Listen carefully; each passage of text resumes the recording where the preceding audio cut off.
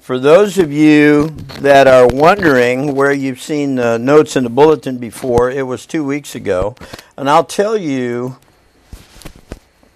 what this is all about. I'm doing something I haven't done often, and I don't know if it's a good thing or a bad thing. We trust the Lord that He'll please Himself with the results. I probably sometimes get accused, and probably with good reason, for not following my notes. And that's, as many times as not, that's true. And I get onto an expository, rabbit trail.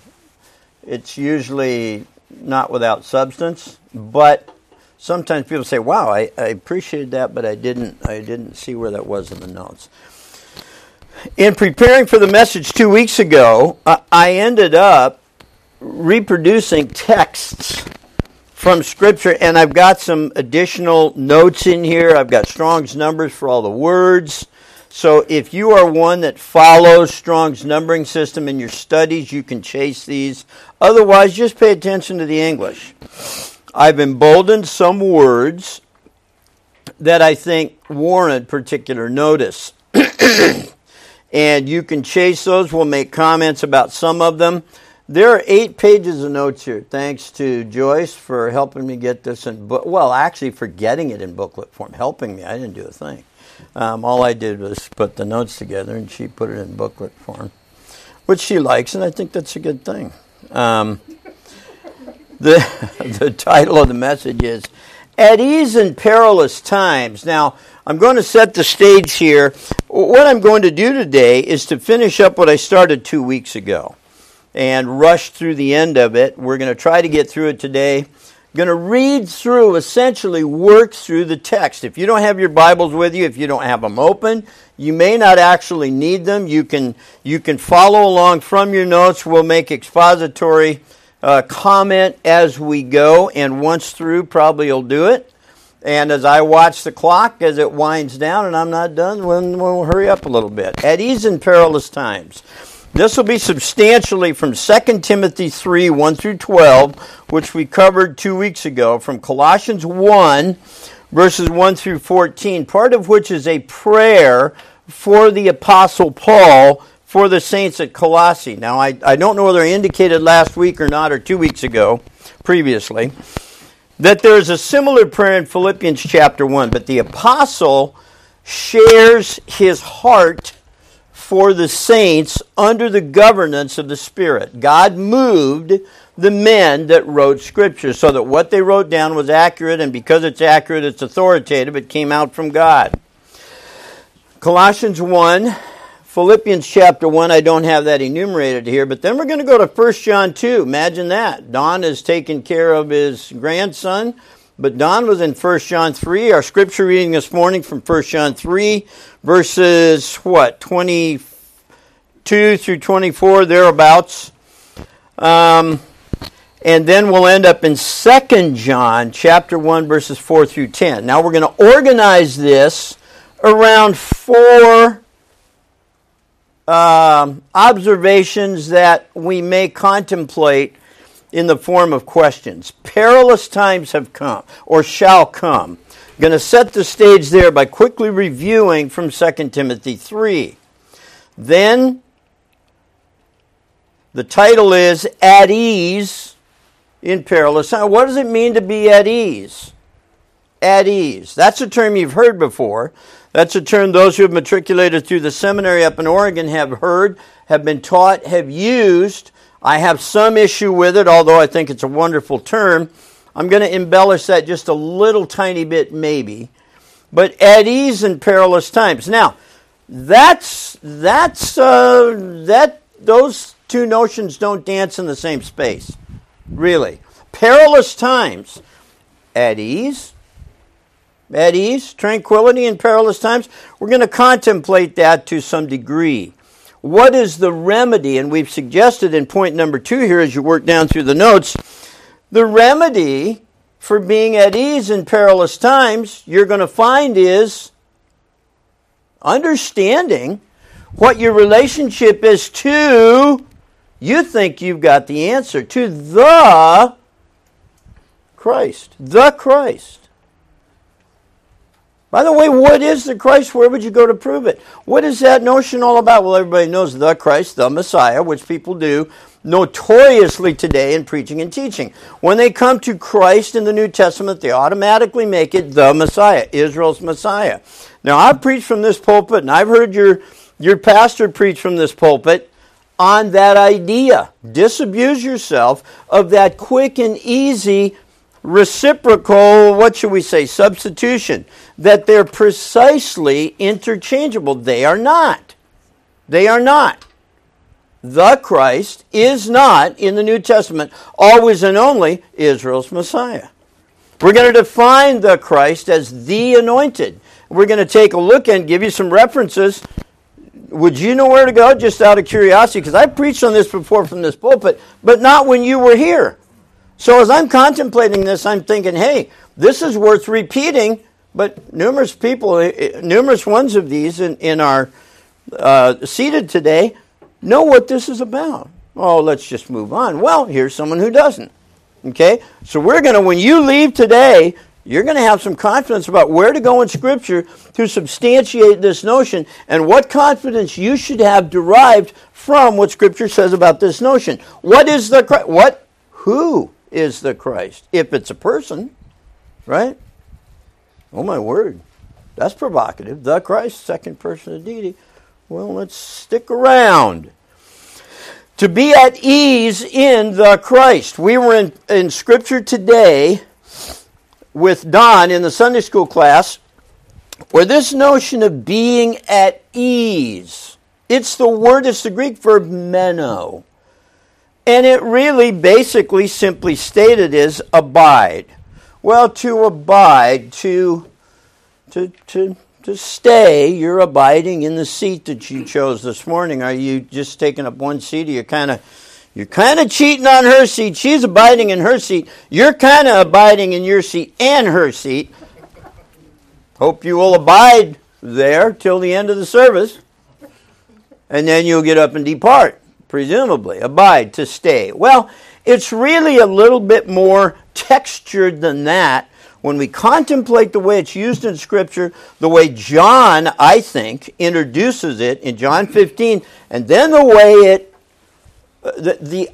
it's a theological term.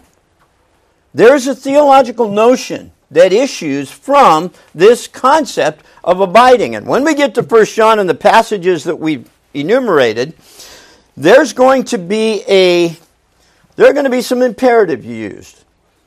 You are to do some abiding. Well, I guess I better know what that means. And something else, better be prepared to do some abiding in you. So you're going to abide somewhere, and something else is going to abide in you.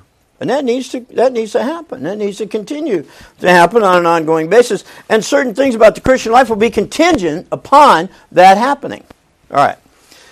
What's the remedy for perilous times? To be at ease, to understand what is the Christ.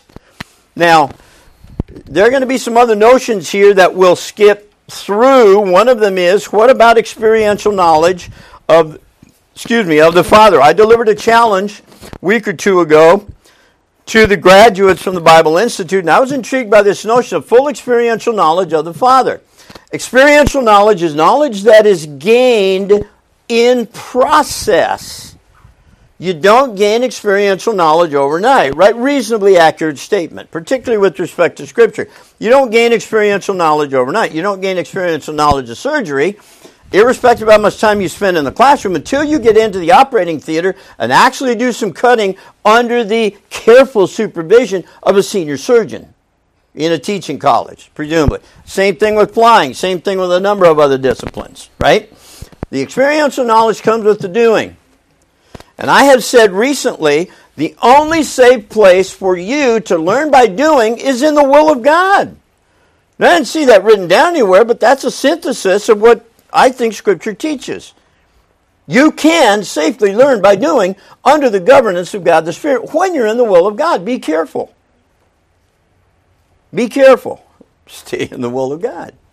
Point number 3, full experiential knowledge of the Father depends upon learning to be. You've never seen the Father, have you? Any of you? Scripture says you haven't. How am I to have full experiential knowledge of the Father? Wow. Don't even know if I love Him. Scripture says there's a way to be confident that you love Him. By the way, we'll tell you right now, because there's nothing wrong with it. It's not a game. It's not a guessing game. The way to know if you love the Father is you love the things the Father loves. Do you love the people the Father loves? Scripture will tell us, do not say you love the Father if you don't love the people the Father loves. Full experiential knowledge of the Father depends upon learning to be comfortably at ease in the Father. Lynn is shaking her head. You looked ahead. Okay.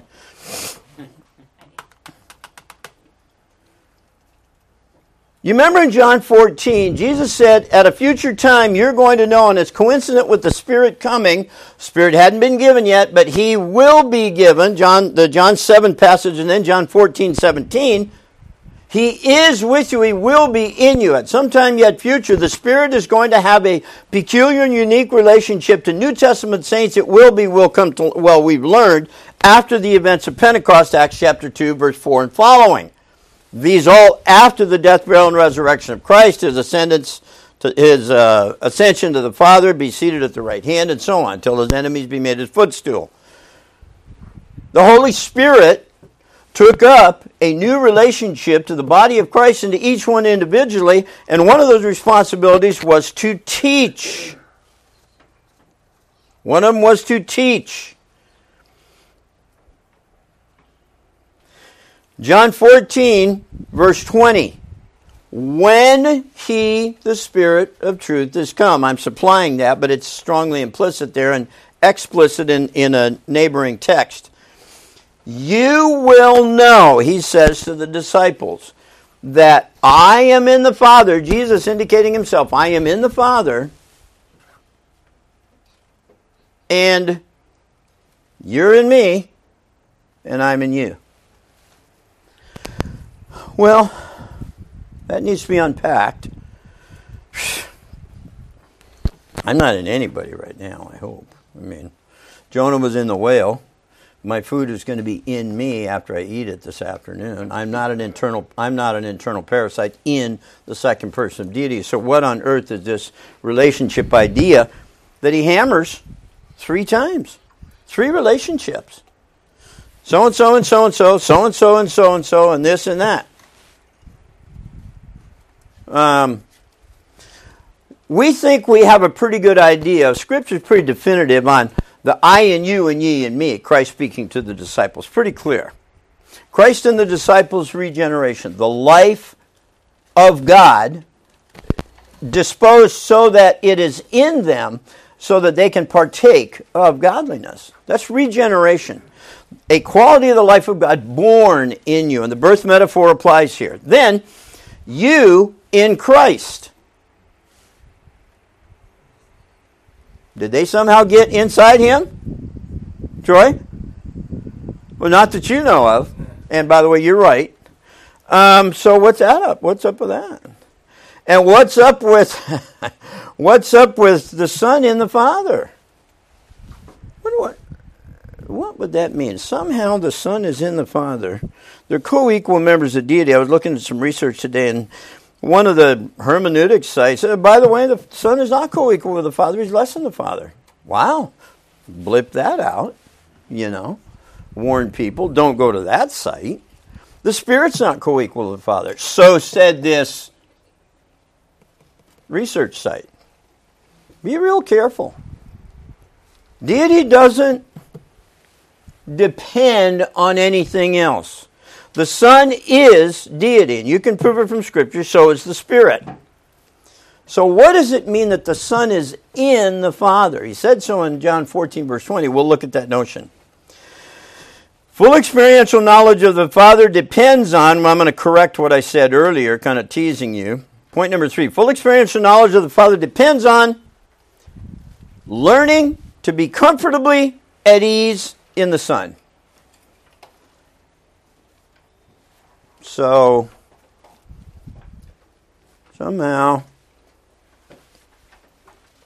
my access to the Father is going to be moderated, regulated to some degree by my access to the Son. Oh yeah, to a large degree. Then down to subpoint 4, if I've got one down here. Let's see. What of commandments? What about commands and commandments? We live by grace, not under law. But what's up with the commandments? Whose commandments, in 1 John 3, the new commandment, you all know where that is? John 13, do we all know where that is? 34, 35, thereabouts? And we would tell you quickly, love one another, as I have loved you, right? But here you've got plural.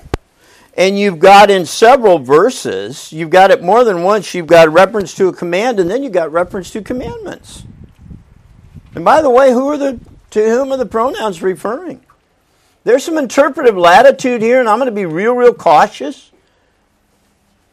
But I'm going to give you some ideas that I think will help, I think should help you. What about commands? Because at some point, there's going to be a contingency. Whatsoever we ask, 1 John 3:22, we receive of him because we keep his commandments. Plural. And then in verse 23, and this is his commandment, singular, that we should believe on the name of his Son, Jesus Christ. It's got to be speaking a commandment of the Father. When did he make that?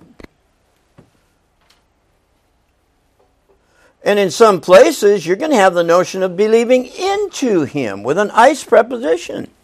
We're not going to explore that today, but I would ask you, where is the Father commanded that you believe the Son? Anybody think? You don't have to answer all at once. Where's the Father commanded that we believe the Son?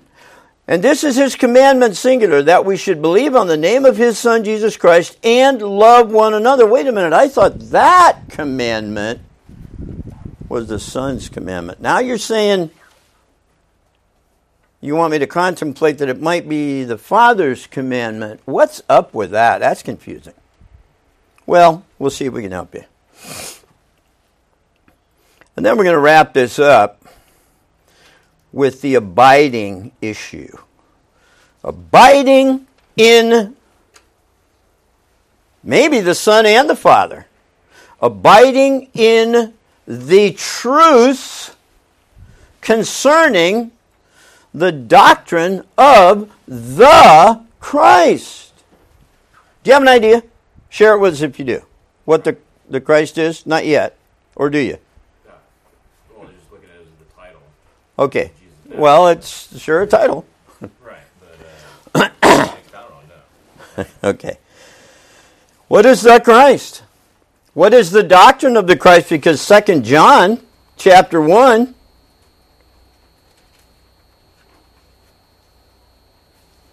verse 6, and this is love, that we walk after his, and the walk there is peripateo, that's the normal intercourse of daily Christian living by grace. That we walked after his commandments, plural. This is the commandment, singular, that as ye have heard from the beginning, ye should walk in it. What's that about? For many deceivers are entered into the world who confess not that Jesus Christ has come in the flesh. This is the deceiver, a quality of Antichrist. Look to yourselves, verse 8, that we lose not those things which we have wrought. I'm going to tell you what I think is probably involved in that, but that we receive a full reward. Verse 9, whosoever transgresseth and abideth does not remain comfortably at ease in the doctrine of the Christ. Hath not God Hath not the God. Here hath not the Father. He that abideth in the doctrine of the Christ, he hath both the Father and the Son. So wait a minute. Boy, if I'm on my way to developing full experiential knowledge of the Father, I want to know what this doctrine of the Christ is. Because I want to be sure I'm properly disposed to that. I want to understand what's in view, and I want to be doing the things that Scripture makes this contingent on. If there come any unto you and bring not this doctrine, the doctrine of the Christ, receive him not into your house, into your church, neither bid him Godspeed. Don't invite these professing Christians into your pulpit. We think this probably was a reference to the local congregation. I do. Don't invite him to, well, he sounds pretty solid. I know he went to school, and I know some people that know him. I know some people that really hold him in high esteem. He seems mixed up on this doctrine of the Christ. And to be frank, he doesn't have a clue. Preacher, may I graciously suggest to you, as a colleague and as someone that's learning to be your good friend, and that's something that doesn't happen overnight, but it's happening fairly quick here. Vanessa's looking. I wonder where he's going with that. If you're not a friend of this guy, you're missing something. We're becoming pretty good friends. But, I mean, don't invite a guy into the... And I'm not afraid you would.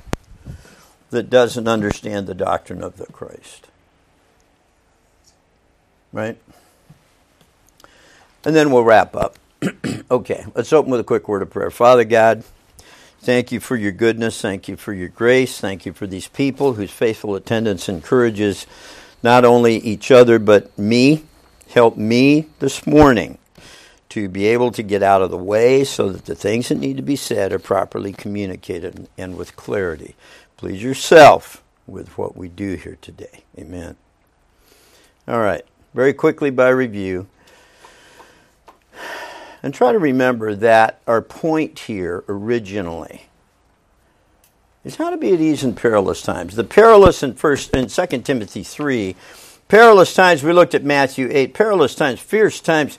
The guys, the maniacs of the Gadarenes were described as perilous. Fierce. People were afraid of them. Perilous times shall come, for men shall be lovers of their own selves. It's used only once here, probably doesn't need embellishment. Covetous, boasters, proud, blasphemers, disobedient to parents. We talked about a bunch of this last week, and these are words that with Strong's numbers, you can research yourselves. Unthankful. That's a powerful indictment. That's a stinging indictment to be called unthankful. That is a fundamental responsibility of the creature to the God who made him. To be thankful. Just be thankful. Unholy, without natural affections. Truce breakers. False accusers. Incontinent. Those of you who work in the healthcare industry, it doesn't mean what you think it might mean. Incontinent here means without self-control, intemperate. Fierce, again, another word for fierce. Animated, violent probably attaches to this. Despisers of those that are good. Interesting word, you should study it. Doesn't even have kindred affection for the good things of God. Traitors, betrayers, heady, rash or reckless, high-minded. That's actually should probably be translated heady. Lofty, esoteric. The word here is from the word from which we get our word typhoon. It's like you're in a fog. You're like in the clouds. You can't see reality. Lovers of pleasure, hedonism, more than lovers of God, and this is the philos love for God. This is not agathos love for God. They don't even have a mild kindred affection for God. This describes what we ought to expect. It's coming. Having a form, and that's the word morphosis. And by the way, the morphao verb, morphosis, we're going to look at just make mention very quickly, pass over a compound of it. It's the word that's used in compound for transfigured. Christ was transfigured on the Mount of Transfiguration. You have the account of it 3 times in the Gospels, Matthew, Mark, and Luke. Peter uses a form of that verb with emphasis. Paul uses it in Romans chapter 12, verse 1. And Paul uses it again in 2 Corinthians chapter 3. Transfigured. You mean there's a transfiguration doesn't contemplate Christ? The morphao term, family of words, has to do with this. Not so much outward shape, although it's not completely divorced from that, but more so the idea of what is the essential that upon which the outward form pivots, so to speak. You have another word, schema. It's often translated fashion. John says the form and fashion of the world system are passing away. Not only the essential, but the outward shape. This word, morphao here, having a form, 2 Timothy 3:5, a form of godliness. It looks like New Testament godliness, but denying for themselves. It's a middle voice verb. Repudiating it. Fundamental to this notion of denying is repudiate. Repudiating it. Denying the power thereof. From such turn away, Paul says. For of this sort are they which, and I call them creeps, which creep into houses and lead captive silly women. Be careful. Don't start hating now. I think there probably were some silly men involved in this, and I suggested that, but there's a reason that Paul says this. Maybe their husbands were not teaching them at home, and they deserve to be taught at home. They deserve to be taught by husbands who were stepping up to be head of the household and take responsibility for your household. Teach your wives. Teach them at home. Anyway, creep into houses, lead captive silly women laden with sins, led away with diverse, it says divers, but it's really diverse, lust, strong desires, ever learning, Monthano, learning like a disciple, and never able to come to full experiential knowledge of a quality of truth.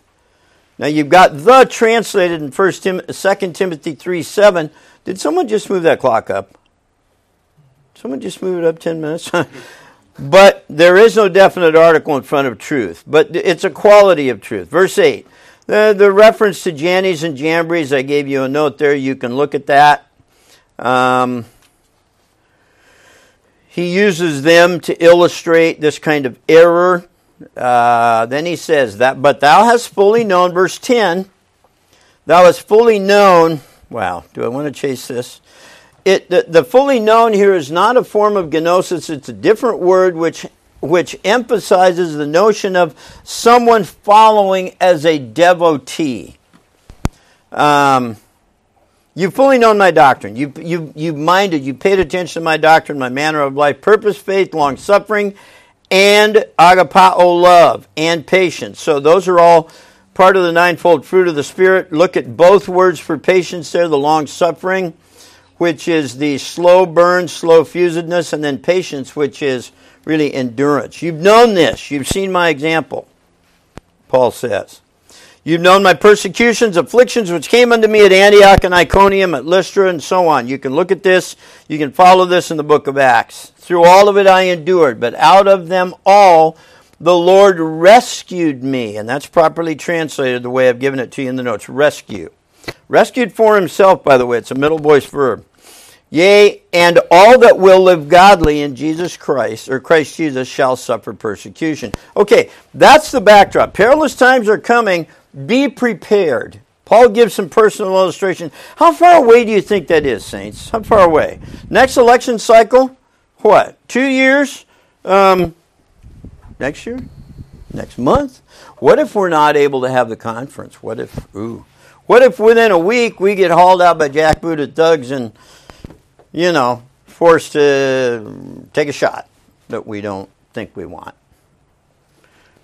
How far away is this? Perilous times. That, by comparison, is minor. That's a Sunday school picnic. And I don't know if we should use that way, Sunday school picnic. I enjoy Sunday school picnics. The remedy is to be at ease in Him as these times approach. And by the way, I said last week, Paul warns, Peter warns, Jude says, they're here. If you do not expect to encounter some persecution greater than you've had so far, you are not reading Scripture. And by the way, you've been encouraged numerous times today to read Scripture. I'm going to stick my neck out and say this. If you are not exposed to Scripture, do not expect to be Spirit-filled. If you are not exposed to Scripture, do not try to convince me that you know what it means to be comfortably at ease in the doctrines concerning the Christ. And if you are not exposed to Scripture on a regular basis, do not expect to convince anyone around you, particularly your wives or spouses, that the doctrines concerning the Christ are comfortably at ease in you. And Don has done some word work recently, and I'm going to borrow some of it. I think that at least to an extent, I may differ with you in some points, I think this comfortably at ease, I think there's a time when the emphasis of this meno verb is the thing that is to abide is wanted or welcome. Do you welcome? And we asked this question at the end of the message 2 weeks ago. Do you welcome the doctrines concerning the Christ? Do you even know what they are? Do we have any notion what they are? I think I'm going to skip over Colossians chapter 1. I went there because there's a prayer here that's sublime. The notes are going to help you. He calls Epaphras in Colossians 1:7 a fellow servant. I think he called him a fellow prisoner in Philemon 1:23, or maybe he calls he calls Epaphras a fellow prisoner. And this is a soon compound. This is intimately together. This is a guy that really has got pulling in the same yoke. I said that to you on the phone the other day, didn't I? Let's pull in the same yoke. Look out. Don't try to dance with someone who doesn't know how to dance. You'll ruin your Sunday shoes. Don't try to pull in the same yoke with somebody that doesn't have the same stride or same pace, doesn't have the same goal, and looking for the same corn cob out. You remember the corn cob out in front of the mule to get the mule to pull the plow. Try pulling in the same yoke with somebody that wants to go left when you want to go right. The fellow servant is all about pulling in the same yoke, getting it done. Colossians 1:9 through 10, and I think you really have to take that prayer down through verse 14. You have several references to prayer there, different kinds of prayer, and we talked about this a little bit last week. All right, at the end of that, I'm going to skip over this. Go down to Colossians 1:14. You've got some terms, full experiential knowledge of God. Paul desires that the Colossian Christians will gain full experiential knowledge of God. This involves process, so it does involve growth, right? Full experiential knowledge of God. We suggested to you John chapter, how can I tie this together?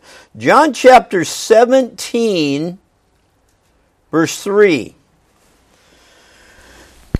And I've taken some liberty with the word order here, which is permissible based on the language, based on the rules of Greek grammar. I'm going to interpret John 17:3 this way. I'm going to translate it this way. By the way, if you can't find that quickly, I'll read it for you. These words spake Jesus and lifted up his eyes to heaven and said, Father, the hour is come, glorify thy Son, that thy Son also may glorify thee, as thou hast given him power over all flesh, that he should give life eternal. So apparently it is within the purview of the Son in his role as Savior to actually be the one to grant life eternal. Who is the one that does the saving? Well, technically it's the Spirit who does the regenerating, but the Son has a role to play in this. Thou hast given him power over all flesh, that he should give life eternal to as many as thou, Father, hast given him. So we are gifts of the Father to the Son. Think about that. Does that ever get undone? No, not. Now verse 3. And this, I'm going to move the present tense verb here. And this life eternal is. It exists. So that they might know you experientially. You thought it was all about catastrophic end stage insurance, fire insurance. Well, so did I, frankly, when I was first introduced to it. Don't have to go to hell. Life insurance. Life eternal. I get to go to heaven, be with God for eternity when it comes down to it. Until then, we're just doing what we're doing. You know. Does it change your thinking to contemplate that the reason you were given life eternal, it does not dismiss the notion that this is catastrophic end game insurance. Oh yeah. Everything that belongs to that notion. But you were granted life insurance, you were granted life eternal so that you could come to experientially know God. Well, I can read about him in Scripture. I probably need to read more about him so I know him better. I should start that this afternoon, probably. Oh, it's more than that. Jesus said during his earthly ministry, no man experientially knows God. No man. So prior to this particular dispensation of life eternal, experiential knowledge of God was not possible. That's not complicated. You may have a lot of questions about the implications. Well, oh my word, I have to change my thinking now. So basically what you're saying is Abe did not have experiential knowledge of God. Yeah, I guess that's what we're saying. He was justified, but he wasn't regenerated. He does not yet possess life eternal. That's a complicated notion. I mean, it may be provocative. God's doing something different. Thank you, Don, for the Sunday school class this morning and drawing our attention to simple distinctions. You're not under law. You don't have to gouge your eye out with a butcher knife for seeing things you shouldn't see. You're under grace, and that doesn't mean you can live as you please. The notion to abide, to remain comfortably at ease, is communicated with imperative. And by the way, let's stop saying,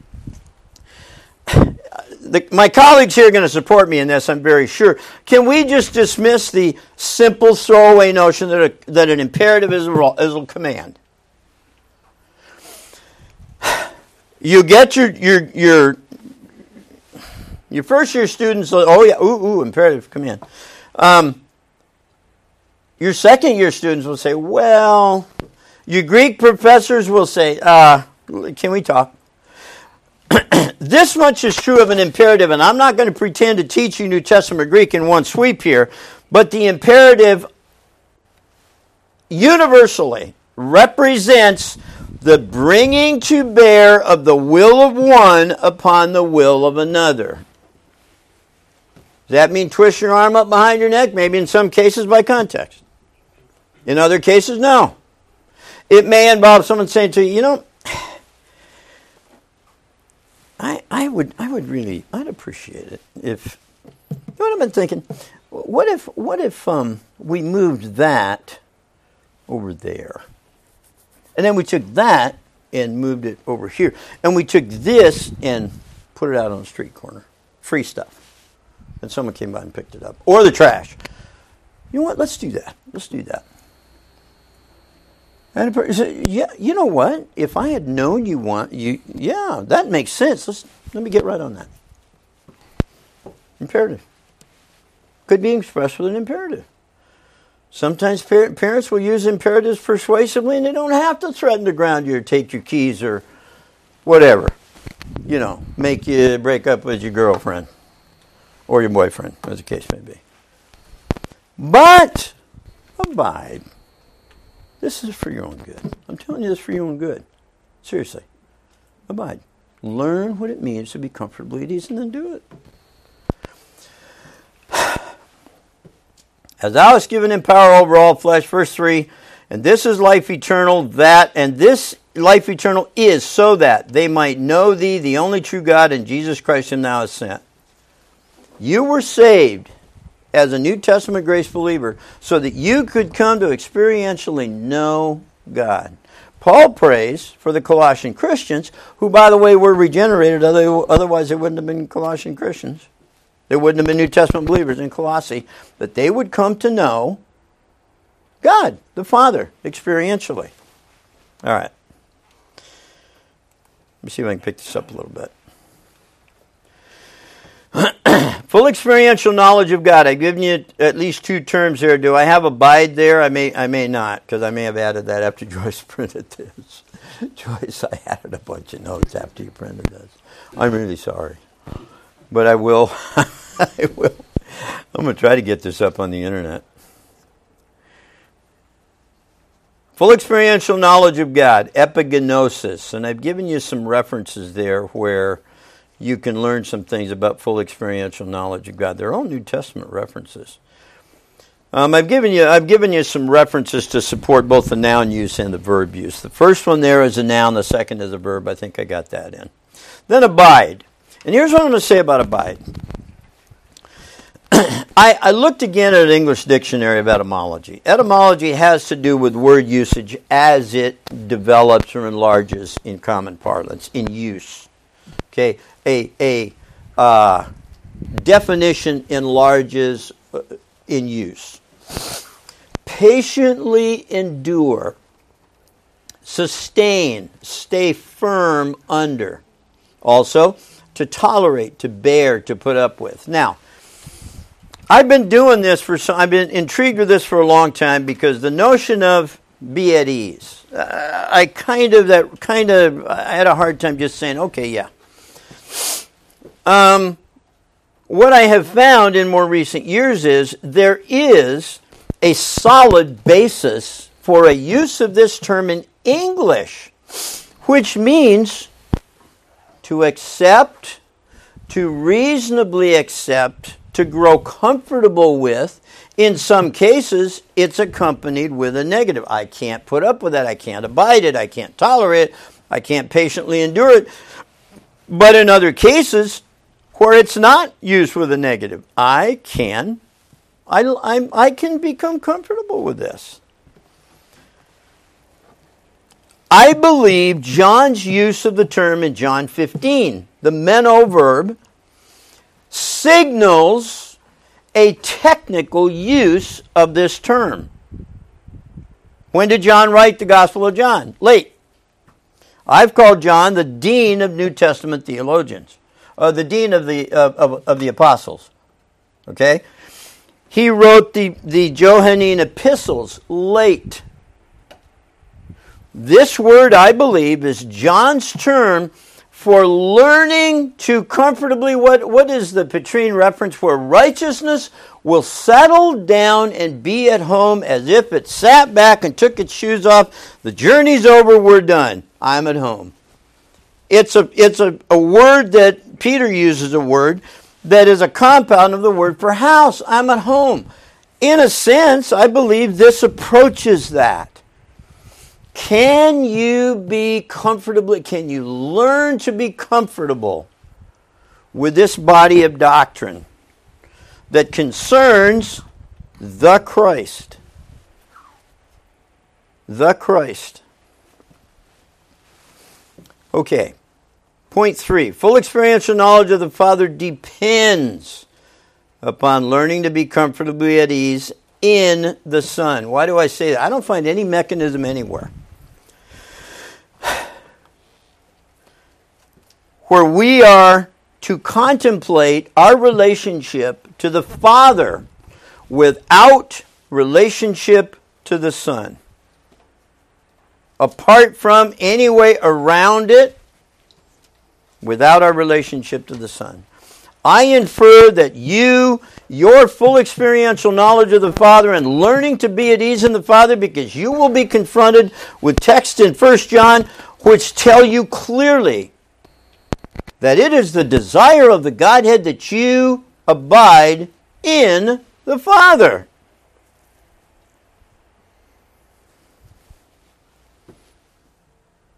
Why did Christ in the upper room say, in that day you will know that I am in the Father?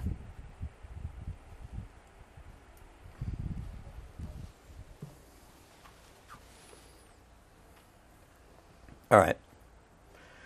Let me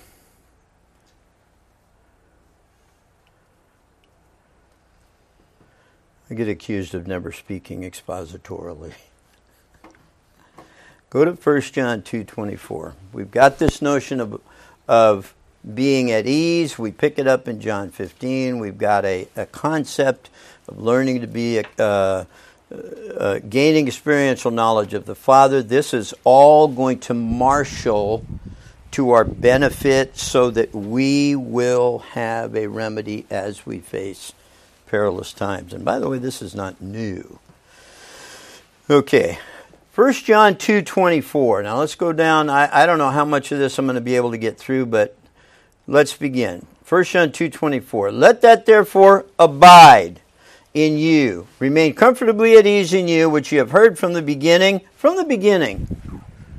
In the beginning God created the heavens and the earth. In the beginning the Son was facing the Father. What beginning? What beginning is John referencing here? If that which you have heard from the beginning shall abide, shall remain in you, ye also shall abide, remain in the Son, and in the Father. And this is the promise. Remember, promise is related to hope. Hope is predicated upon promise, that He hath promised us even life eternal. These things have I written unto you concerning them that seduce you. But the anointing, and by the way, I don't know how many notes I gave you, what I added to this, but the anointing is the gifted ability that you have to be taught by God the Spirit. To be taught the truth of Scripture by God the Spirit. You have a mention of it here. You have a mention of it in 1 John 2:20. I think you have two mentions of it here.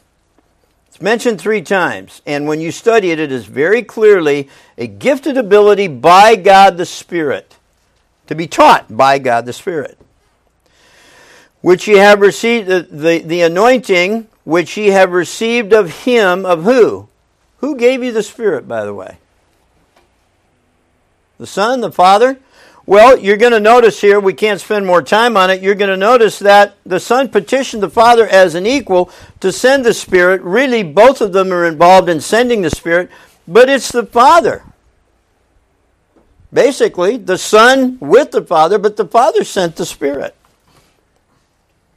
You need not that any man teach you relevant things, but as the same anointing teacheth of all things. And by the way, it doesn't teach you how to repair your car. It teaches you the relevant things here. We're talking about didache. And we've got peri with the genitive here, generally concerning. I wish I had more time to go over that. As the same anointing teacheth you of all things, and is truth, and is no lie, and even as it hath taught you, you shall abide. Be comfortably at ease. Remain comfortably at ease in Him. Wow. I'm hearing this more than... I'm getting uncomfortable hearing this so many times. This abide, abide, abide. Comfortably at ease. I'm not sure I'm comfortable because I'm not even sure exactly what this is. Let's go on. 1 John 2:28. And now, little children, abide in Him, there it is again, that when He shall appear, we may have confidence. We talked about this a couple of weeks ago. When He shall appear, we may have confidence and not be ashamed before Him at His coming. Oh boy, I'm dreading the bema because I know there's some things that I'm not sure anybody else knows about, and oh man, everybody's going to find out, and I'm going to be so embarrassed, and I wish I could put the beam off, and frankly, I'm not doing so well with consistency in my own personal life. I wonder, wow, what will I be doing when the rapture occurs? I hope I don't get caught red-handed. You said heresy last week, so I can say heresy this week. It is heresy to teach fear of the bema. It is not intended to produce fear. Fear has torment, so says the scripture, 1 John 4. And quite frankly, I think there's a verse in here that might speak to that very issue. This is not the bema. This is his appearing. This is his sudden appearing, which you are told in Titus chapter 2 to welcome expectantly.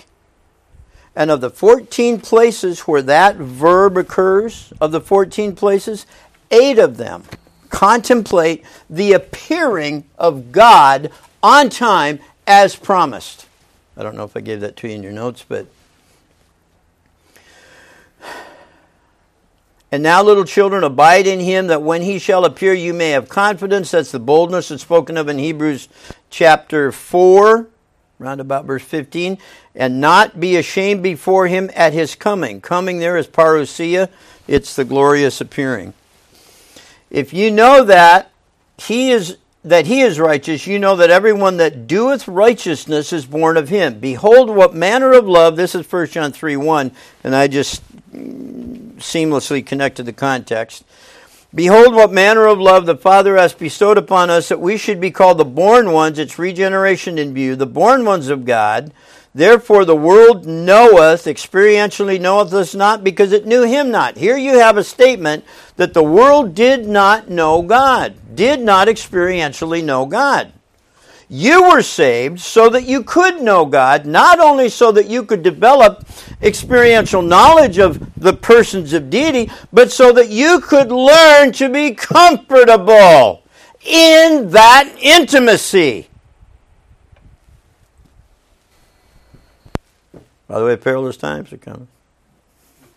You better gird up your loins. I got a remedy for perilous times if you're willing to listen.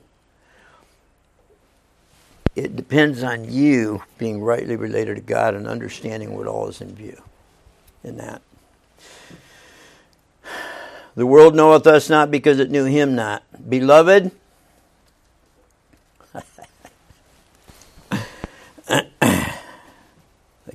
I can't digress.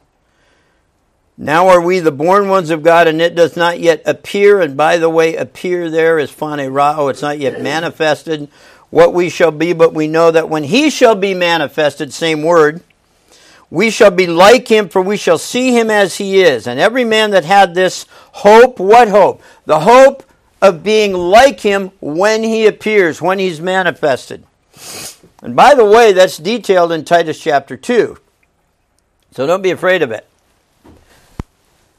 Everyone that hath this hope in him purifieth himself even as he is pure. Now this is a little dicey. I think there's a little interpretive latitude here.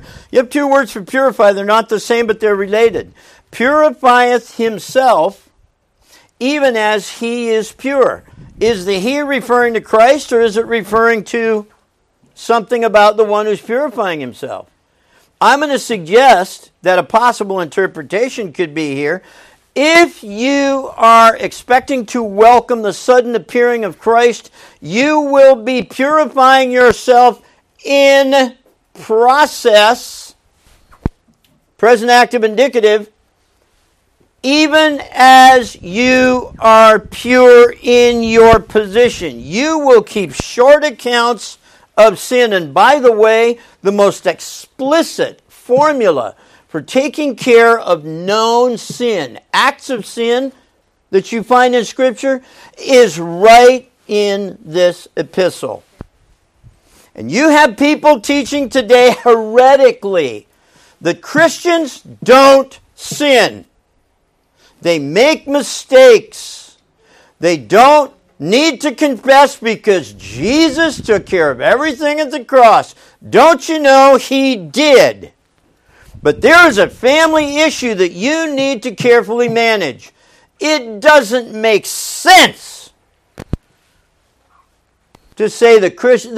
What is the result? That they live like the Dickens. And there's a warning in 1 John about it. And I think this compounds it here.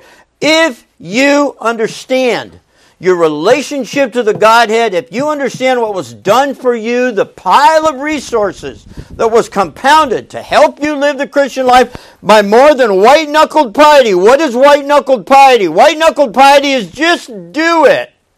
Just try harder. Paul says when you try harder, you lose every time. Romans chapter 7. There's a lot of testosterone in the room. And ladies, I think you can understand what I'm saying. When you just try harder, you just got to work at it.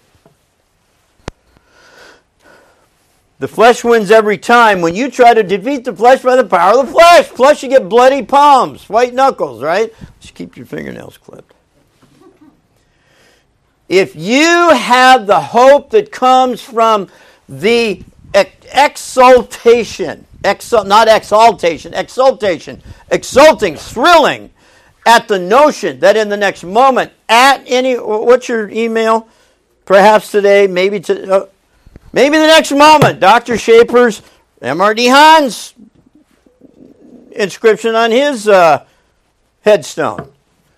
Perhaps today. If that is your hope, you are expecting to welcome Him, you will be keeping short accounts of sin, of known sin. Got to move. Wow. 1 John 3:4. Anybody, listen to me. Anyone, look at 1 John 3:4. I'm going to translate it this way, and I'll help you with it after class. I made this change before Joyce printed the notes. Anyone, comma, the one committing, it is a participle, it's a present participle, the sin, articular, comma, is also committing, present active indicative, the lawlessness. For the sin, articular, is the lawlessness. Nowhere in this verse is there any basis for saying that sin is a violation of the Mosaic law. Disabuse yourself of that painfully, woefully mistaken notion. Sin is lawlessness. Here's what sin does. No governing standard. Answerable to nobody. No governing standard. That's lawlessness. No standard. And unrighteousness has the quality of sin. Sin has a quality of unrighteousness. Unrighteousness has a quality of sin. But you have enough scripture in the New Testament to be very specific with acts of sin and how you manage them and what you do about them. Got to move. Okay. I want to get down to 3:21. 3:13, marvel not, my brethren, if the world hate you. And Don talked about hate today. There are two words for hate. One is virulent hate. The other one is non-virulent hate. Listen, this is maybe not a good visual, but you talk to somebody that's been jilted in a romantic relationship. You know what's the most painful thing? Not to get all kinds of invectives from the person they broke up with, but they don't even know I exist. They don't even know I'm alive. Dismissive. That is what I think underlies this notion of hating your brother, miseo, non-virulent. It's not dismissive. What is it? I said last week or 2 weeks ago, it takes energy to hate somebody. I'm not even going to muster the energy to target you with virulent hatred. I don't even know you. I'm going to ignore you. That's the hate that I think underlies this miseo word in this portion of 1 John 3. Wow.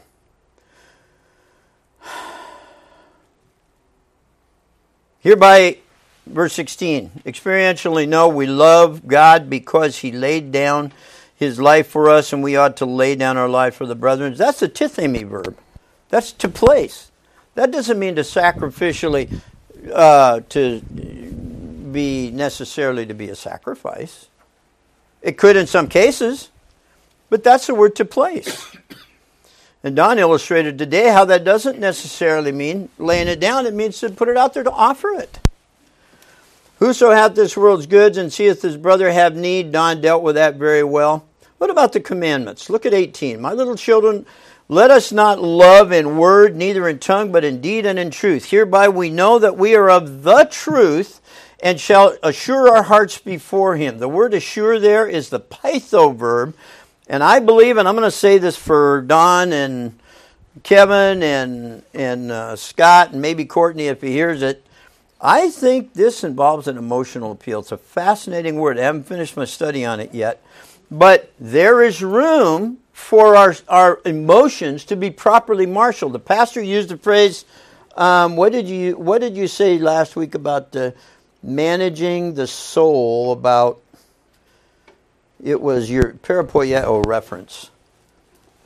I can't remember, but you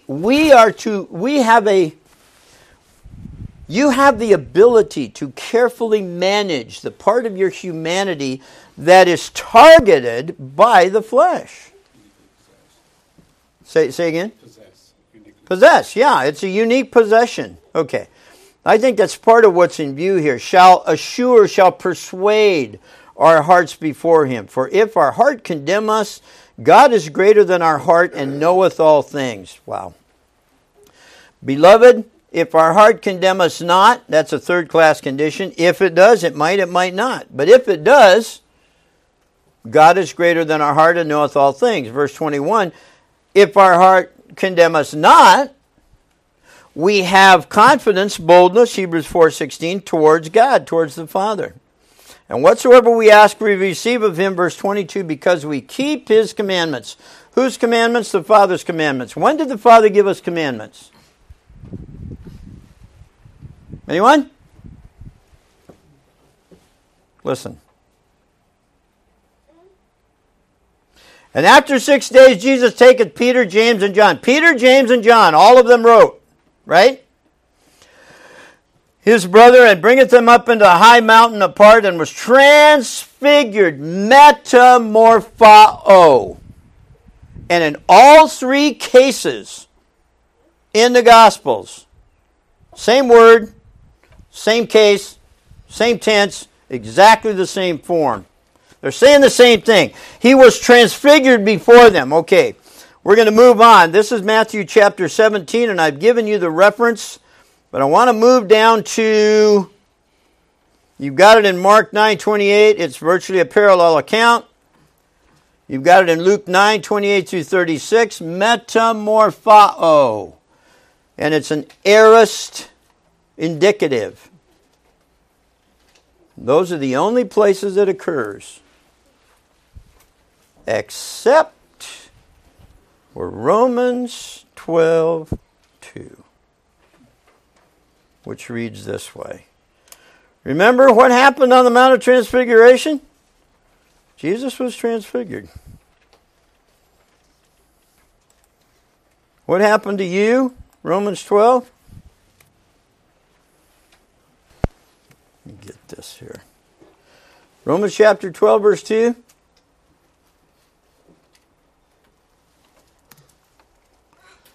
And be not conformed to this world, but be ye... What if I said transfigured? What if I said be changed from the inside so that what you are on the outside is reflected by what you are on the inside? The outside has to change if the inside, what's essential, changes. Right? Now, there are a ton of textual variants that accompany Romans 12 too. But look at another place it's used. This is the only other place this word, which is translated transfigured in these texts in the Gospels, talking about the transfiguration of Christ, it occurs in 2 Corinthians 3:18, and this is how that reads. But we all with open face, beholding as in a glass the glory of the Lord, are changed, transfigured. Oh my word. You know what Peter said when he saw what he saw on the Mount of Transfiguration? Hey, Lord, listen, let's quick gather some, let's build a monument.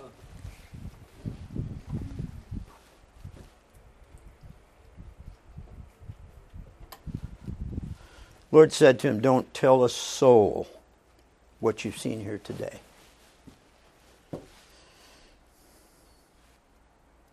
You know where the monument is? You know what the memorial is? It's you. It's you. And it's you. And it's you. 2 Corinthians chapter 3 is a central New Testament text on the new covenant for the church. And it is a doctrine that belongs to the Christ. Troy. And this is the basis for you living, it is part of the basis for you living the Christian life. The memorial that Peter, here's what Peter said in 2 Peter chapter 1, verses 16 through 18. For we have not followed cunningly devised fables. The followed there is a related word to the word where Paul says, you have followed my doctrine. This is an intense word, an intensified word. He says, we have not followed cunningly devised fables. That's myths. When we made known unto you the power and coming of our Lord Jesus Christ. Get this over here. But we were eyewitnesses of his majesty, for he received from God the Father honor and glory when there came such a voice to him from the excellent glory. He doesn't have enough superlatives here. Well, he does, because God the Spirit's ordering the writing of this. But this is my beloved Son, in whom I am well pleased. You know what Peter left out? You know what the Father said?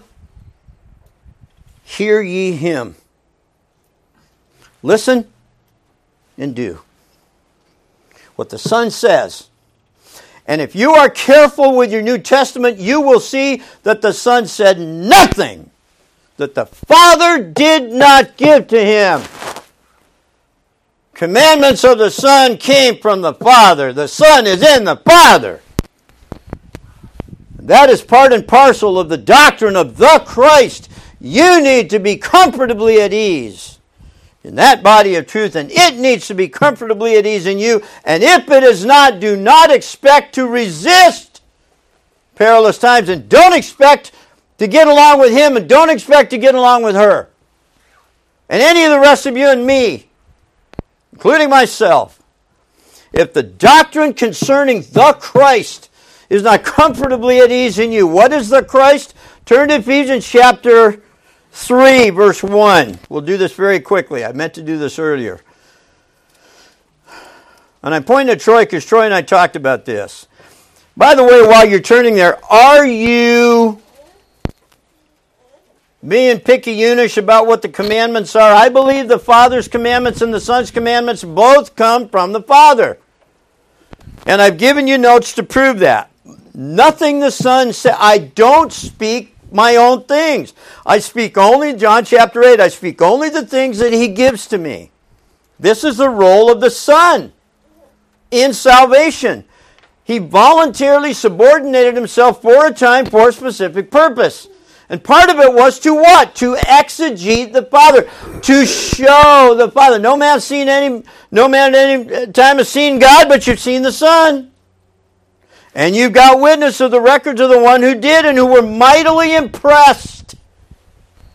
The Father said, this is my beloved Son. That whole idea of sonship, as you have it in the New Testament, it is foreign to his messianic ministry. It belongs to the Christ. It is New Testament truth.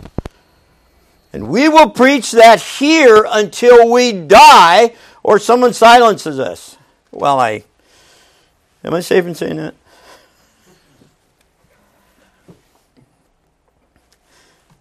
You can read through the rest of this. I want to get to Ephesians chapter 3, verse 1. For this cause I, Paul, the prisoner of Jesus Christ for you Gentiles, if you have heard of the dispensation of the grace from God, which is given me to you, how that by revelation he made known unto me the mystery, as I wrote afore in a few words, whereby when ye read, ye may understand my knowledge in the mystery of, Troy, the Christ. Now, it's either the Messiah or it's something else. It is definitely the anointed. The doctrine of the Christ introduced here explicitly. 1 Corinthians 12, verses 12 and 13. We're going to end up in Acts chapter 2, verses 23 through 36. But 1 Corinthians 12, verses 12 through 13. For as the body is one and hath many members. Listen, Troy, follow me. For as the body is one, you need at some point to ask, what is the body in view? You have a good notion what it is. But visualize a body. For as the body is one and hath many members, and all the members of that one body being many are one, so also is Israel's Messiah. I doubt it. Not according to Scripture. But so also is the Christ articulated. Talking about the same thing. What is it? For by one Spirit we are all baptized into one body, whether we be Jews or Gentiles, whether we be bond or free, and have all been made to drink into one Spirit. That's verse 13. Now I want you to go over to Acts chapter 2, verses 26 through 30, 23 through 36. And does anybody remember me speaking on this before? I spoke at a Bible conference once when you were all kids. Peter is mightily moved of God. He references, people are speaking in tongues. You have men, devout Jews from 13 different regions. They all know the Old Testament. Presumably they know why they're there in Jerusalem. He starts talking to them. Twice with the use of heteros, others of a different kind. You have a hint that not everybody listening to him belongs to the same category of people. And we won't get into all of that. But he begins to talk to them about the Jews' Messiah. He references a prophecy in Joel. And then he says, this is that. This is that. And it's a neuter. I don't know if I should say this. I'm not going to say it. I got rebuked one time on Facebook for challenging a professor at Dallas on this point. He said, I've been teaching Greek for all my life, and I said, well, I apologize for ruffling your feathers. That's basically the way it went, only with a lot more comedy. Acts chapter 2. Joel's prophecy was not fulfilled on the day of Pentecost, Acts chapter 2. Something else that Peter says this is that was fulfilled. The advent of the Spirit. Joel's prophecy involved a spectacular and miraculous advent of the Spirit at a time yet future. Peter identifies the advent of the Spirit, witnessed the events in Acts chapter 2, verses 1 through 4, the speaking in tongues in the upper room and so on. They're all in one accord. And Peter says this is that. This is the advent of the Spirit. Same thing Joel was talking about. Not the prophecy, but the advent of the Spirit. Same type of thing. Okay. Verse 22, ye men of Israel. Peter is talking to Israelites who will be transitioned saints who are saints. They're called just in verse 5 of chapter 2. They're justified men, but they need to be transitionalized into this new dispensation. Ye men of Israel, hear these words, Jesus of Nazareth, the man, we know Jesus, yeah, Jesus of Nazareth, the man approved of God among you by miracles and wonders and signs, those all have technical meanings in the New Testament, which God did by him in the midst of you, as ye yourselves also know. Him being delivered. Now, the construction here gives us warrant to say, him having been delivered, and relates it to time. This is something that is present in time. He has been delivered by the determinate counsel and foreknowledge, Granville Sharp construction there. ye have taken and by wicked hands have crucified and slain. Now I'm going to stop in a moment, or I'm going to stop here and say, when you look down here, it's very clear they understood what he was saying, because on this point right here, they say, what do we do? Men and brethren, what do we do? We missed our Messiah. They understood exactly what he was saying, and he lays it to their charge. You have crucified and slain. Verse 24. Whom God, this Jesus, whom God hath raised up, having loosed from the pains of death, because it was not possible that he should be holden of it. For David speaketh concerning him, I foresaw the Lord always before my face. For he is on my right hand, that I should not be moved. Therefore did my heart rejoice, and my tongue was glad. Moreover also my flesh shall rest in hope. Because thou wilt not leave my soul in hell, neither wilt thou suffer thine Holy One to see corruption. Now he makes the point, it can't be David that's being spoken of here, because David is still in the grave. Let's get down to verse 33. Verse 32. This Jesus hath God raised up, whereof we are all witnesses. Verse 33. Therefore, based on the case we've just made, being him, at present time, being by the right hand of God exalted, and having received of the Father the promise of the Spirit, the promise of the Holy Ghost, he has shed forth this which ye now see and hear. For David is not ascended, but the Lord.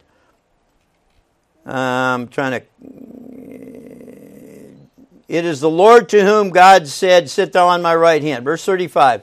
Until I make thy foes thy footstool. That comes from Psalm 2.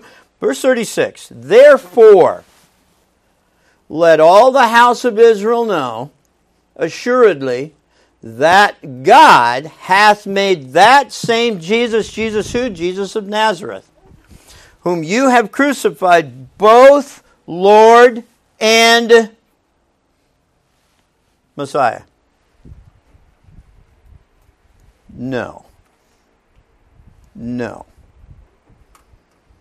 If you pay attention to Scripture, there is nothing new about the anointed of God being associated with Israel's Messiah. Go back and research Mashiach. Look at the use of Christos in the New Testament. Something changes at this point with the term the anointed, expressed in Greek, Christos. Pivotal on this text right here. Peter identifies a new concept, which will also bear the name the Christ. And I couldn't marshal them for you today, but there are no less than 15 references where it's very clear from the context that it is not Israel's Messiah in view. As a matter of fact, I'm going to tell you that from this point on, overwhelmingly, when you see the word, unless it's clear by context that it is the second person, it is this new thing that is also called the Christ. What is the Christ according to Ephesians chapter 3? It's a brand new created entity. Go to Ephesians chapter 2. Ephesians chapter 2, verse 10. Ephesians 2, verse 10. For we are his workmanship, created in Christ Jesus unto good works, which God hath before ordained that we should walk in them. The term created there is a term for create out of nothing. Look at verse 15. Verse 15, Ephesians 2. I'm taking more time than I meant to. Having abolished in his flesh the enmity, even the law of commandments contained in ordinances, for to create in himself of two one new man, so making peace. 2 Corinthians chapter 5, verse 17. The newly created thing is the Christ. It is a realm, you've heard this before, of intimate relationship into which every New Testament saint has been immersed by Spirit baptism. That is the place God gets his business done with you. That is the place of blessing. That is the place he works. That is what you need to learn to be. We need to, I said this is you. We need to learn to be comfortably at ease with the process. And the doctrine concerning the Christ includes this host of New Testament doctrine. The Christ. I have to stop. And so we're at the place we were 2 weeks ago, where I hurriedly went through some of this. Are you comfortable? Are you comfortably at ease, having been transfigured from the inside out? Are you comfortably at ease with the notion that God is doing something with you based on the relationships in John 14:20? You're related to the Son, but you're also related to the Father. And remember, the commandments from the Son are commandments from the Father. Don't be picky-unish. This is my beloved Son. Hear ye him. Hear and do what he says. And for the rest of the, Jesus is saying to his disciples and telling them, reminding them from time to time, this is not from me, this is from the Father. And by the time you get to 1 John 3 and 4, if you're in the Son, you're in the Father. And learning to be comfortably at ease in that relationship has got to be based on what Scripture tells you about the relationship. And if you want to be ready for what's... There are things I could say and I probably shouldn't, but there are many, many, many things that would distract you. Don't let that happen. Don't let that happen. Be comfortably at ease with what the Godhead is doing in and through you. And we'll probably revisit this. It's too much to try to get done in one or two messages, and you've got to preach next week or they'll forget, Okay. I'll dismiss in prayer, and then we'll what? Sing Blessed Be the Tie? All right. Father God, thank you for the truth of your word. Thank you for the impact that it is sure to have on our lives. Thank you for your all-sufficiency. Thank you for getting your business done. Thank you for taking pleasure in what you've decided you're going to do. And might we be people who are available and ready and willing to be used as you see fit. Help us now as we dismiss to our homes. Give us safety and be pleased with what we do and say for the rest of our time today. Amen.